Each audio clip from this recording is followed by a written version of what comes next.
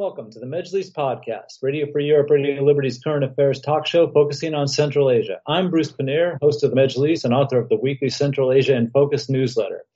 Kazakhstan's relations with Russia have been strained in recent years by comments from Russian officials and public figures about some or all of Kazakhstan being historically Russian land. Those comments have been coming more frequently since Russia launched its war on Ukraine in late February. And Kazakhstan's government has said publicly several times it will not recognize the independence of the Russian-occupied Donetsk and Luhansk regions of eastern Ukraine. At the St. Petersburg Economic Forum on June 17th, Kazakh President Qasym-Zhomart Toqaev repeated this position with Russian President Vladimir Putin sitting right next to him.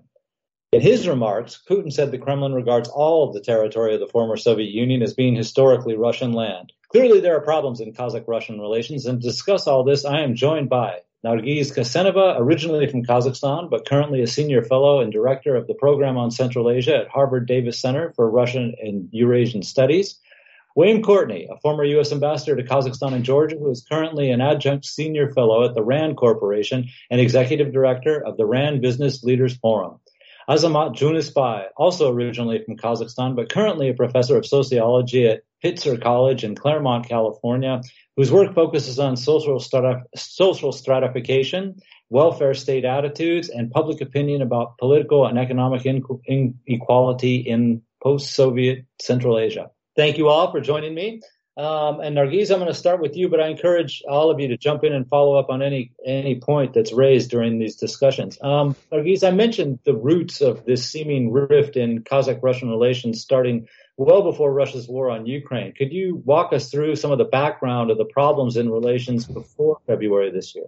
Thank you, Bruce. It's great to be with you. I don't think we have enough time to walk through all the kind of the historical background to all these current comments and reactions and all that. But indeed there are tensions. There have been tensions in Kazakhstan-Russia relations, and they date back to the early days of our independence, Well, we can recall Solzhenitsyn's, for example, article in which he was talking about northern Kazakhstan as kind of part of the historical Russia. We remember kind of these tense negotiations between the Kazakh and Russian authorities that was, under Yeltsin, about the Cossacks on the border, and there were, kind of fears of that, of the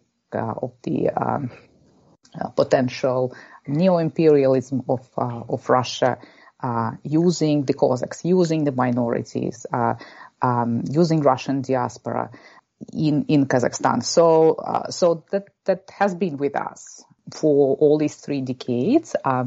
Kind of some fears of Russian neo-imperialism, a revival of Russian neo-imperialism, but they've been managed. They've been managed quite well, and both sides were careful. Particularly the Kazakh side has been quite prudent.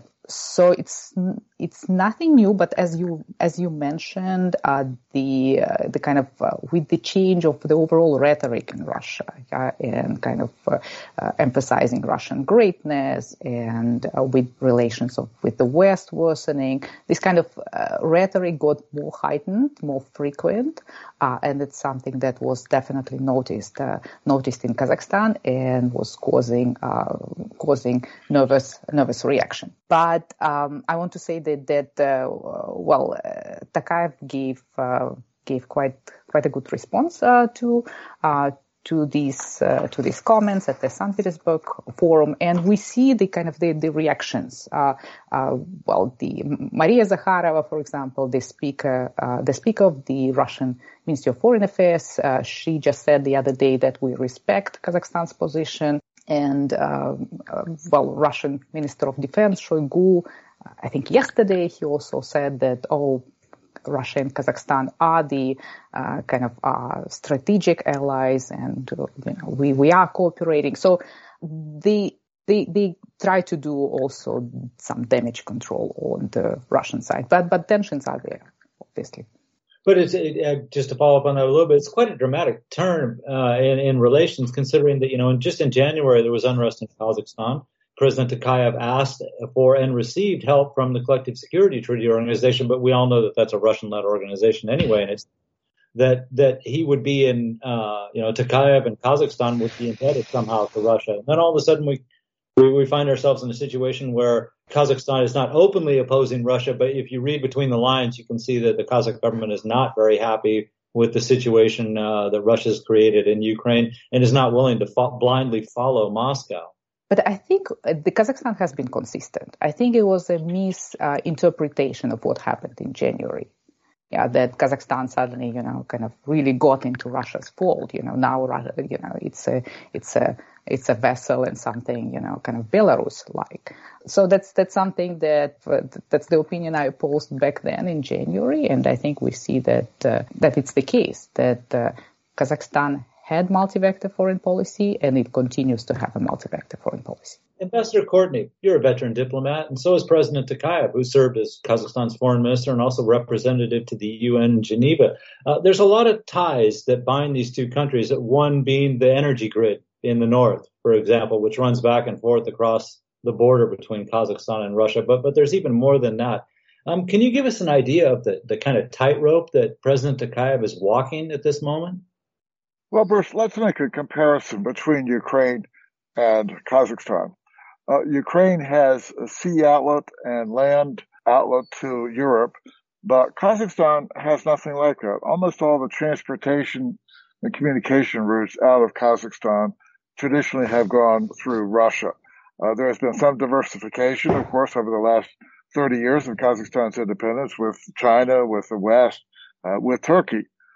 But Kazakhstan economically is still very dependent on having good relations with Russia so that railway transportation, for example, can be smooth across the area. The Chinese Belt and Road Initiative, part of that involves Chinese goods coming from central Western China through Kazakhstan, through Russia to reach Europe. So Kazakhstan has a different and a more powerful incentive than, say, Ukraine to have close relations with Russia. And President Nazarbayev very skillfully managed that over the years. And now, as we see with President Toqaev, he seems to be doing so as well. It's important to underline Kazakhstan's independence and sovereignty, as President Toqaev did in St. Petersburg at Spiv. But at the same time, as President Toqaev did, keep emphasizing ways to cooperate with Russia. What do you make of the, we heard that the port in Novorossiysk, which of course is where you mentioned a lot of connections between Kazakhstan and Russia, but the Caspian Pipeline Consortium, of course, that's the big oil exporter for Kazakhstan, and that pipeline runs to the Russian port in Novorossiysk. And shortly after Toqaev's comments, all of a sudden we hear that they won't be able to use that port temporarily because of the discovery of more than 50 mines that were left over from World War II. This port has, of course, been operating since 2001, and all of a sudden they find these more than 50, naval mines in the water. Is Russia sending a message with this? Yes. So over the years, of course, Russia has temporarily controlled energy activities with others, including most recently reducing the volume of gas sent through Nord Stream 1 pipeline to Europe. So this is a standard part of Russian practice, and it angers consumers of Russian energy. It's likely to lead Russia to lose energy share over the long term in Europe to Russia's disadvantage. Well, this is the same kind of political interference, if you will, that Russia has done elsewhere. So it is a strict pokazuka. It's not a real issue in terms of World War II landmines. Okay, Azamat, we'll get to you now. With all you've heard about that, the Russian irredentist claims on Kazakh land that we've heard, and the clear messages from the Kremlin that they're not happy with President Toqaev's statements last week in St. Petersburg, and more generally with Kazakhstan's posturing, not in lack of support for Russia during the war. What do you hear from people that you know about Kazakhstan about all this? I mean, is a big topic of conversation, what they're saying in Russia and what they're doing to Kazakhstan? Yes, there is definitely a response to this, right? So Nargis mentioned that a few of the Russian officials gave very measured responses to President Toqaev's statements in St. Petersburg, but there were also much more hostile comments that invariably get more attention in Kazakhstan, right? So Konstantin Zatulin is a Russian parliament deputy responsible for affairs of the CIS, essentially threatened Kazakhstan, saying that Russia, don't have territorial claims and disputes as long as we have friendly relations. Otherwise, Kazakhstan could face measures like Ukraine, right? And so comments like that, of course, get a lot of response from people in that, I think, just like Ambassador Courtney right now said, Kazakhstan is very heavily dependent on Russia economically, right? Because of just the lay of the land, geography. And those are facts that we cannot do much about. Kazakhstan also demographically has this unique situation, right? Where a lot of northern Kazakhstan has heavily Russian populations, essentially bordering Russia, right? But despite all this, it's getting to be harder and harder, even for those who would like to see things as being okay. It's getting much harder to not notice or to look away from what increasingly looks like neo-imperial ambitions, right, on part of Russia, right? And it's sort of this unabashed, sort of not afraid to show it kind of imperialism on part of Russia that I think a lot of Kazakhstan society, a lot of people in Kazakhstan are beginning to notice, right? Folks who probably were not thinking about this in their regular lives. It's just getting to be impossible to not notice this. Of course, events in Ukraine are making it very difficult to not notice this. I think very interesting, fascinating event on March 6th. There was a rally in Almaty in support of Ukraine and against the Russian aggression in Ukraine. Right. And as everyone on this podcast knows, Kazakhstan does not really have a huge history of allowing rallies or mass gatherings. And this one was officially sanctioned, was allowed to go ahead, and it was really well attended. And people were able to express their opinions, express their protest, all kinds of creative signs. I personally know quite a few folks who participated. And again, it's the kind of awakening, perhaps, political awakening with regards to sort of Russia's ambitions and Russia's posturing toward Kazakhstan that's happening in Kazakhstan society now. Perhaps we'll get to this later, but one thing I also have been thinking about recently is that, of course, everyone talks about the power of Russian propaganda, right? Russian media and how it shapes hearts and minds. But it's important to think that demographically things are changing. Right now, Kazakhstan has about 17% Russian population and over 70% Kazakh population. This is dramatically different, right, from what we had in the early 90s. And it's just that the reach of Russian propaganda, reach of Russian TV, of course, is going to be limited to those who consume news and information in Russian. And in Kazakhstan, a growing number of people are going to have immunity against Russian propaganda because they are no longer consuming Russian news and information as the primary means, right? Just because demographically the situation is changing. There are, of course, lots of Russian-speaking Kazakhs, like my own family, but there is a rapidly growing number of Kazakh-speaking Kazakhs who are, I think, somewhat immune to Russian propaganda, and that's very important. Bruce, can I add? Yeah, please. Yes. Okay. First, I wanted to add a bit of information on the CPC, like demining operation. It is reported that it started actually on the 16th of June. So it's on the eve of the St. Petersburg summit, which means it's not really a reaction to what Toqaev said, but there should be some linkage. We suspect that there is some kind of linkage with how Russian-Kazakh relations are at the moment, and we can also recall the earlier accident there in Novorossiysk and also the interruption of the kind of this transfer of oil, which also kind of raised a lot of suspicions in Kazakh society. Like officially that happened because of the storm and the equipment was damaged. But, whether that's the case or not, the suspicions were there because there are these tensions in the relations. And as Ambassador Courtney mentioned, there are these very kind of big dependencies that we have on Russia, and that's the transit of oil. So most of our oil goes via Russia, and it can be interrupted, under different pretexts. Clearly, our electricity system in the north is linked to the Russian electricity system. It's part of this Russian grid. And there are other, economic facets, economic dependence facets, but also we are security allies. We have a security alliance with Russia. And as Azamat mentioned, also in terms of the Russian influence on what people think, how they perceive things, we are part of the Russian information space. And only the other day it was kind of uncovered by our journalists that there are three domains that mirror popular Kazakh domains that have been publishing Russian propaganda, sort of misleading the people and so on. So all these things are going on. But I think the situation is interesting because clearly Kazakhstan is weaker than Russia in this relationship. But I think there is a sense that Kazakhstan is on the right side of history and on the right side of the kind of the overall global system.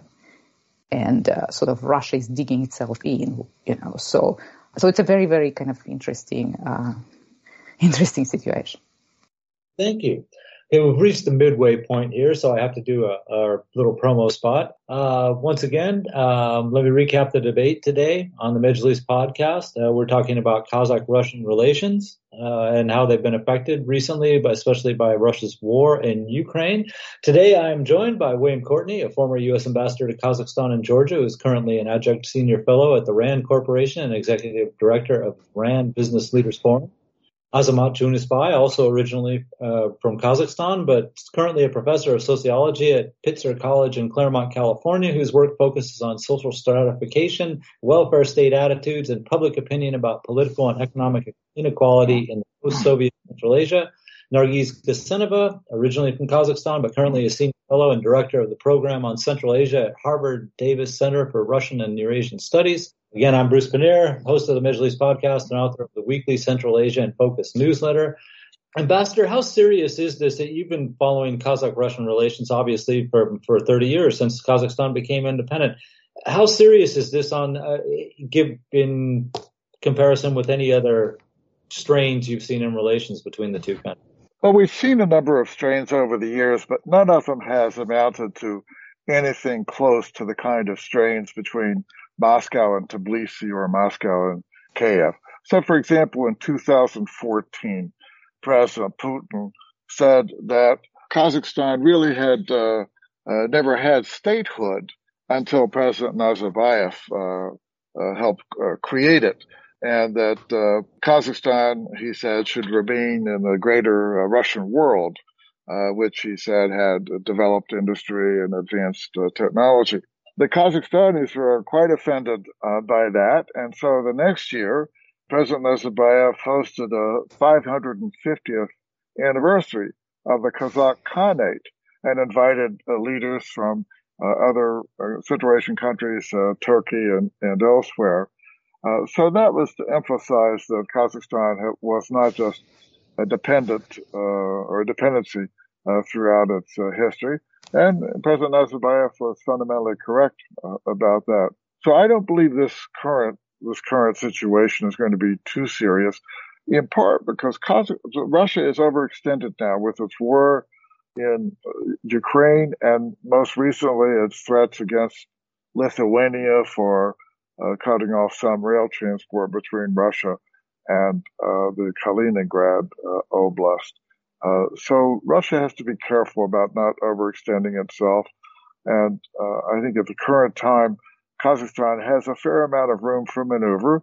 while Kazakhstan's multi-vector foreign policy has been sort of more tilted toward Russia. That's been the strongest vector.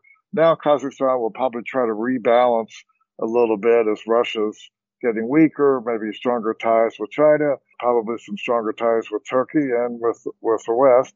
With the West, it will be important that human rights issues be improved in Kazakhstan if that vector of Kazakhstan's foreign policy is to be improved. There have been calls in the West for independent investigations of the January shootings, for example, by security forces and other things.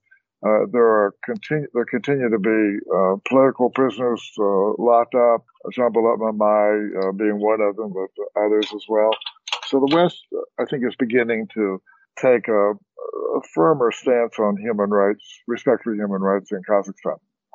Bruce, if I could add something to my response from before, one clear pattern that I've seen in response to the war in Kazakhstan society was actually a renewed interest in the study or in learning and mastering Kazakh language by Kazakhs who are Russian speakers, right? So there are lots of urban Kazakhs who grew up speaking Russian, who went to Russian schools, and honestly speaking from personal experience, never even felt uneasy or embarrassed about not knowing Kazakh. It was just a fact of life.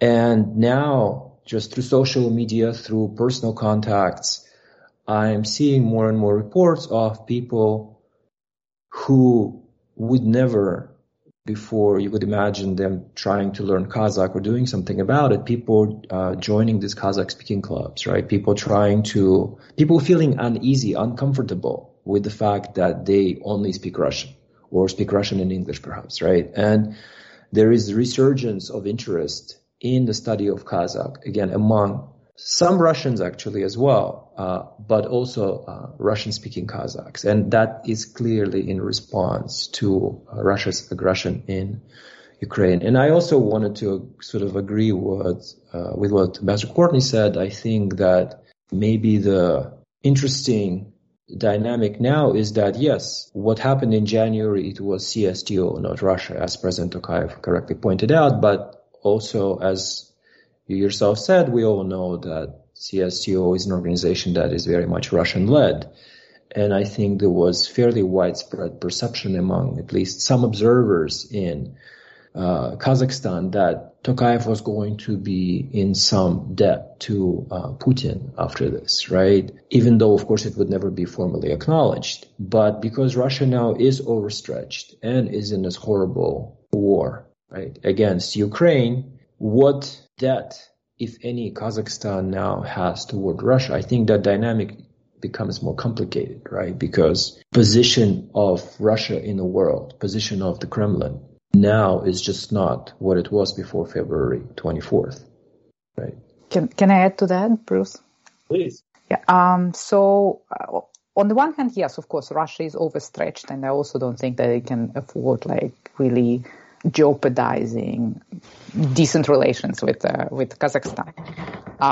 And it goes both ways. It will jeopardize our good relations with Russia either. But it can still do some damage, It can still kind of create problems for Kazakhstan here and there. So, and I think some of it we do see, and some of it we will see more of that as well, because the relations are not, they're not in a good shape. And I fully agree with Ambassador Courtney that it is time for a kind of serious, good, meaningful conversation between the West and Kazakhstan on human rights. And there is an opening on the Kazakh side, because Toqaev has initiated political reforms. He talks about the importance of human rights. He promised to unveil reform of the police, security sector, of the judiciary in September. So that the timing is good. I think there is an opening. Okay, great, thank you. And that, this is perfect, because I was hoping to get a comment from all of you on to follow up on the points that we've just been hearing about that. hearing that, for years, countries outside the CIS, Western countries for the most part, have been urging all of Central Asia, not just Kazakhstan, but to diversify its export-import routes, make new connections so it wasn't so dependent on former Soviet states and Russia in particular. Now, we know that Kazakhstan and Russia have a 7,000 kilometer long border, so there's no possible way of deconnecting from Russia. But at the same time, given Russia's dilemma right now in Ukraine, there are projects that have been around for a while. The Asian Development Bank's Central Asia Regional Economic Cooperation Project for Connectivity, Belt and Road, we heard mentioned, and this is another one. Do you see that this is kind of a watershed moment for Kazakhstan in some ways, where it finally accomplishes what so many people have been recommending and is pushed to diversify not only its trade, import, export routes, but also its political connections, its diplomatic ties to other countries at this moment, and somehow when this kind of shakes out and it's all over, that Kazakhstan might actually be seen as more of a sovereign state and less of a being kind of in Russia's pocket, as some people have hinted, and that would be the outcome of this. I mean, can you talk about the connections they're making and how this could lead to a change in Kazakh-Russian relations in the future? And we'll start with Ambassador Courtney, please. Bruce, thanks. You are correct. So the rebalancing, which Kazakhstan is likely to undertake now in its multi-vector foreign policy, probably is something that should have occurred a little bit before. But to give you an example, Turkey. So after Kazakhstan became independent 30 years ago, Turkey thought that it could play a big brother role, maybe something like what Moscow had played before. But President Nazarbayev and other Central Asian leaders said that they did not want to cast off one big brother and gain another.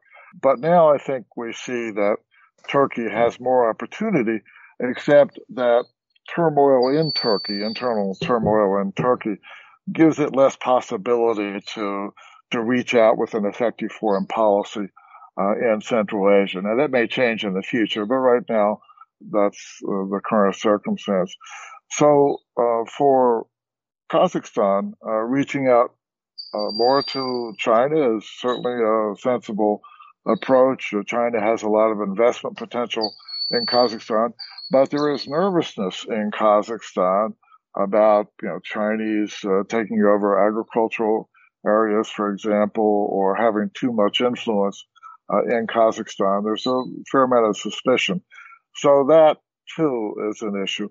And then the West, of course, has always strongly supported the sovereignty, independence, and territorial integrity of Kazakhstan.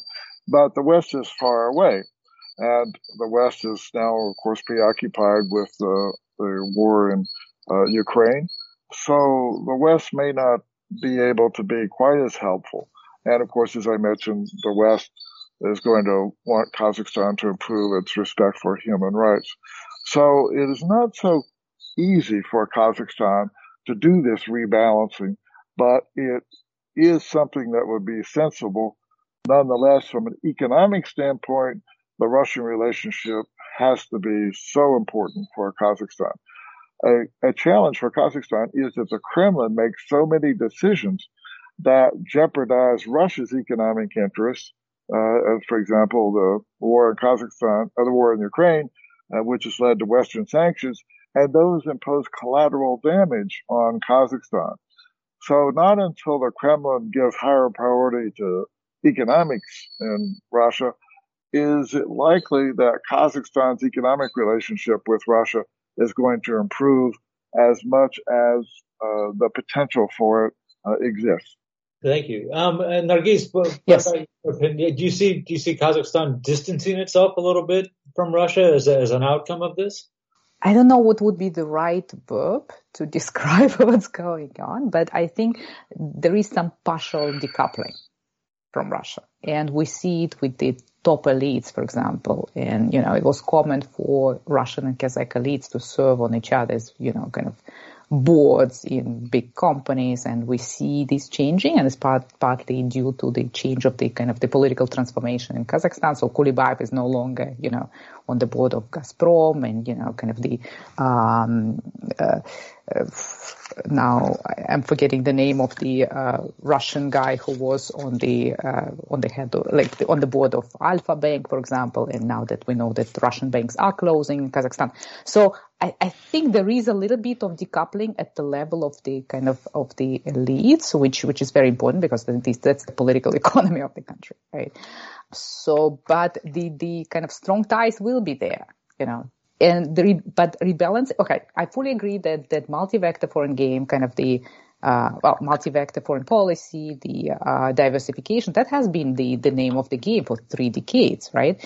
But now there is this kind of big push for doing more, and you hear about these new opportunities. Kazakh officials talk about it, Kazakh businessmen talk about it, business people talk about it. These new opportunities are opening up to do something new, to maybe catch on, kind of on these opportunities that are opening because they're closing in Russia. And Toqaev keeps talking now about kind of Kazakhstan becoming a buffer market, whatever that means. The buffer market that would allow for kind of developing new north-south, east-west trade economic corridors. I would love to learn to understand better, what he means by this buffer market. But he talked about it in St. Petersburg. He talked about it again online at this BRICS Plus meeting organized by China. So, but the kind of so far the situation is okay. So far, it seems Kazakhstan has been managing, but indeed, as Ambassador Courtney mentioned, there is a fear of secondary sanctions. It's not ensured that we'll be able to manage this situation well, and so basically, yes, there is uncertainty. So there is a good amount of enthusiasm and a good amount of fear in the country. Okay, good. And on your note too about this buffer zone, I don't know so much about that. I agree, it's kind of vague, but it's worth mentioning, of course, that President Toqaev was in Iran recently, and he was there as the first train from Kazakhstan was going through, carrying sulfur, I believe, on its way to Europe through Iran and Turkey. So they already are establishing one route. And Azamat, also, I want to get your yes, of course. I think that there are a couple of things happening at the same time. On the one hand, for sure, among the population, right, there is a growing anti-Kremlin, anti-Russian sentiment just because of the crimes Russia is committing in Ukraine, right? So that's undeniable. It's happening. At the same time, the 7,000-kilometer border, right, the demographic facts on the ground, those things cannot be changed, and you can see maybe one helpful thing to look at in the future is what happens with this proposed new nuclear power station on the Balkhash Lake that Russia has been very heavily pushing on Kazakhstan, right? So far, Toqaev has spoken in support of that, despite significant opposition in Kazakhstan among experts and a lot of people to this new Russian nuclear power station, because people are fearful that allowing Russia to go ahead with the construction of this power station will again create a lot of new dependency on Russia in Kazakhstan. But perhaps the decision about this power station will be an indicator, right? Just yet another indicator that will allow us to see whether Kazakhstan really is able to distance itself from Russia. Because I am somewhat pessimistic about Kazakhstan being able to really distance itself from Russia as much as I personally would like to see, for example. And also, so if you think about the alternatives, right? So China is committing horrible crimes, right? Chinese government against ethnic Kazakhs in Xinjiang. And, obviously those things are not talked about widely in Kazakhstan, because I think if this was something that people began to discuss at length on television, it would create a lot of unrest, right? And so But that's there, and the government knows about it, and that certainly puts a damper on, the cooperation with China. And Turkey perhaps is looking like a more attractive option, but as Ambassador Courtney said, they're having a lot of their own trouble right now. But you have, on the one hand, growing anti-Russian sentiment, but also evidence of continued dependence on Russia and Russia's strong influence on Kazakhstan, as we see in the construction of this nuclear power station, the proposed construction. Let me ask you this question, and it's also for everyone, but I'll start with you, Azamat. How important is dealing with Russia to President Toqaev right now? I mean, remembering that, of course, after the January unrest and his order to use lethal force to restore order, he was pretty unpopular. And he still hasn't resolved this crisis from January, his internal crisis, and yet he has this other foreign dilemma with Russia. I mean, how important is it for him to, for instance, to have the public stance that he has, where he's seen to resist kowtowing to Moscow over everything they want?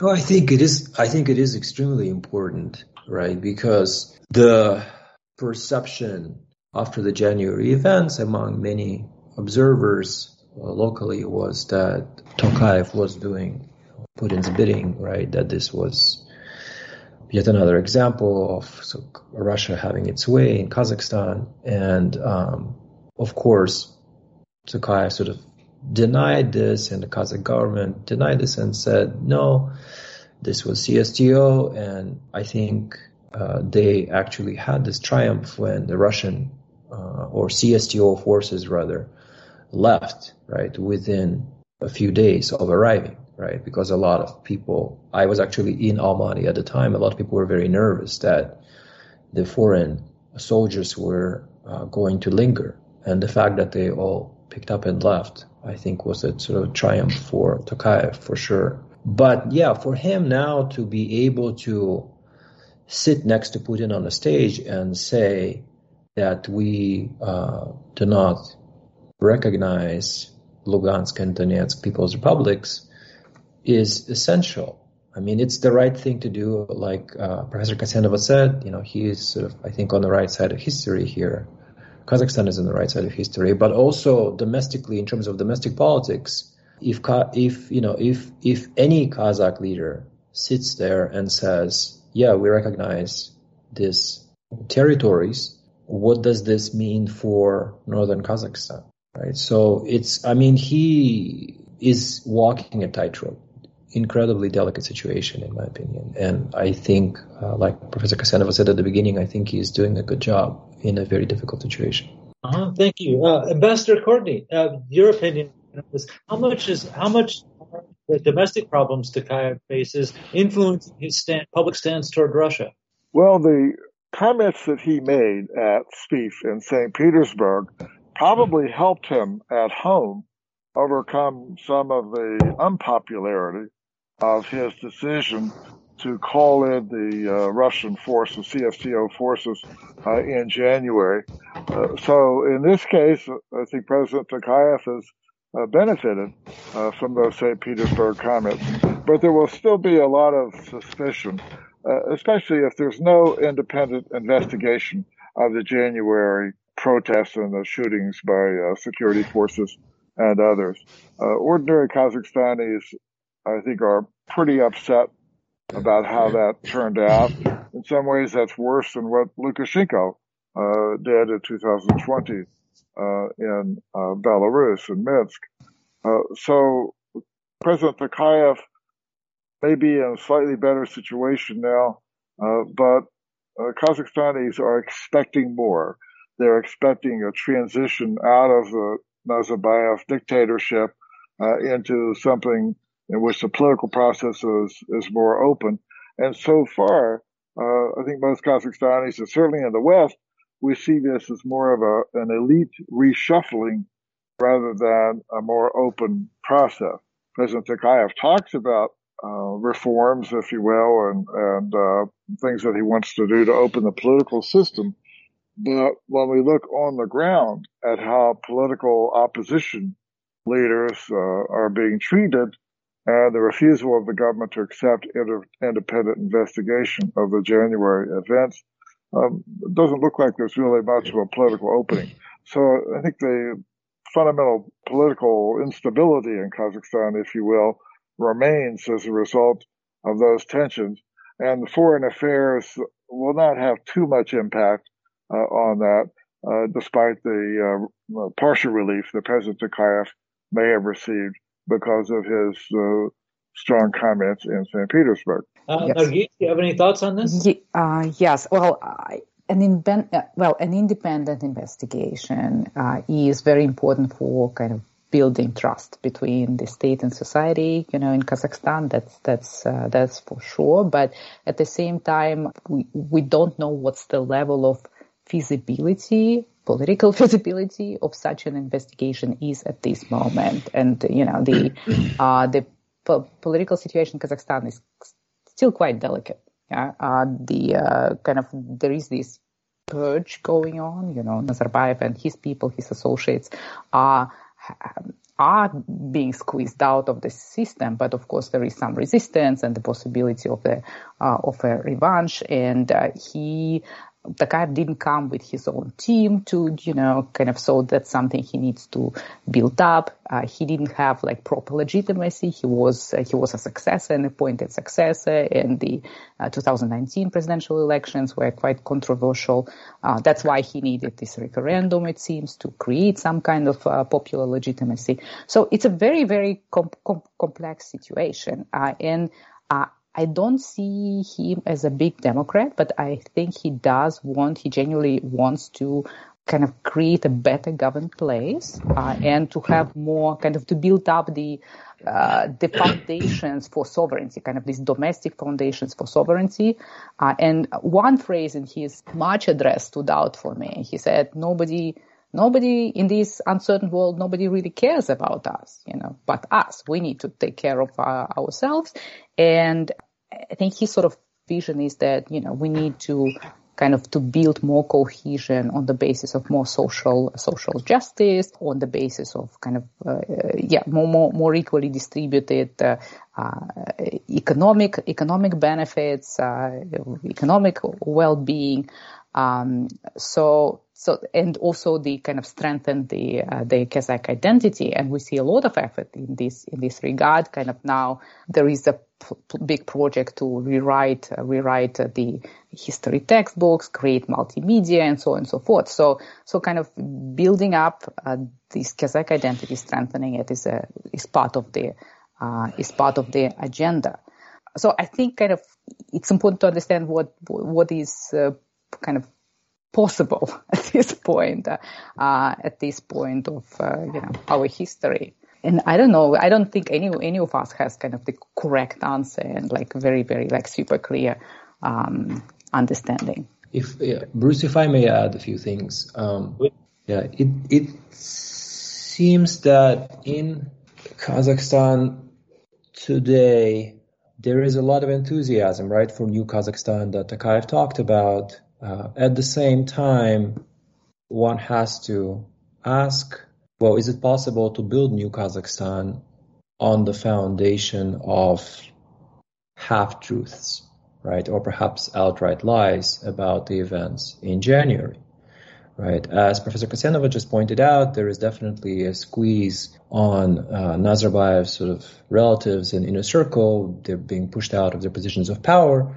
However, it seems there is a constraint, right? There really has not been an honest reckoning on part of the Kazakh government with who was behind the events in January.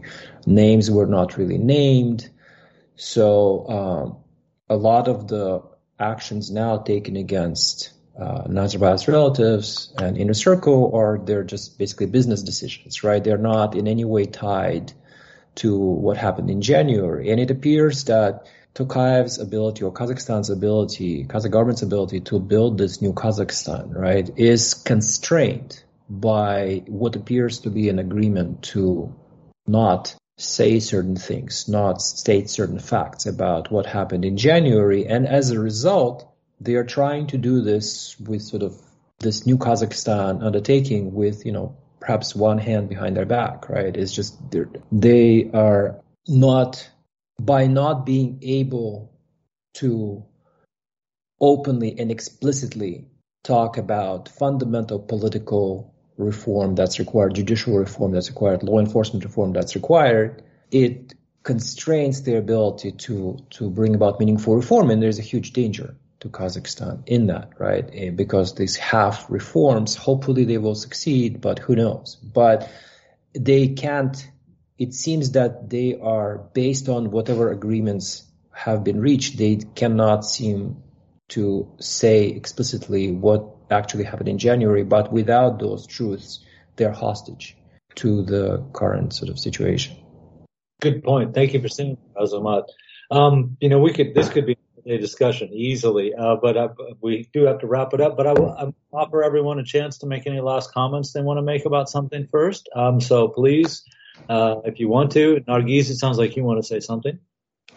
Well, indeed, it looks like the situation is very, very complex, and it looks like Kazakhstan is trying to rebuild the house, while the neighborhood is on fire. But maybe that's the only situation when you can really undertake this big of a project. But we'll see. I do hope that we'll emerge from it better and stronger. Ambassador Courtney, any last comments? So 30 years ago, when the Soviet Union collapsed, there were a lot of predictions by various experts around the world that the countries, the new republics, would not maintain their independence, that a Turkestan might be created that would include all the Central Asian countries, that some or all of them might end up being absorbed by Russia because they would not be able to maintain their independence. Well, Kazakhstan especially has shown how a country that suffered under the Soviet Union, suffered grievously under the Soviet Union, including the famine in the 1930-31 period, has been able to become not only a country that maintains its independence and sovereignty, but to become a real international leader in non-proliferation, energy cooperation, other areas. The Kazakhstan has been, in many ways, a remarkable success over the last 30 years. But now it is at a cusp where its people expect more, as people expect a more responsive and more honest government than it has had. And so Kazakhstan really has to make some fundamental decisions about how to go forward in ways that maintain and draw on good relations with neighbors, but also enable it to build a stronger society with greater political and social legitimacy. Thank you. Okay, and Qasym-Zhomart. Yes, I think despite this being a very scary time, a very dangerous time for Kazakhstan, it is also a hopeful time that there is a possibility of renewal, political renewal, and for one, I personally am optimistic about New Kazakhstan. Of course, the barriers are immense, dangers are very real, but it's a hopeful time. Excellent. That is a good comment to leave on. So a huge thanks to my guests today, Qasym-Zhomart Tunisbayev, Nargis Kasenova, and Ambassador William Courtney. And thank you to Nathan Shoemaker, our Majlis podcast producer in Washington, D.C. I'm Bruce Paneer, host of the Majlis podcast and author of the weekly Central Asia in Focus newsletter. You can subscribe to one or both by visiting Radio Free Europe, Radio Liberty's website at rfarl.org. Thank you for listening, and we'll be back next week.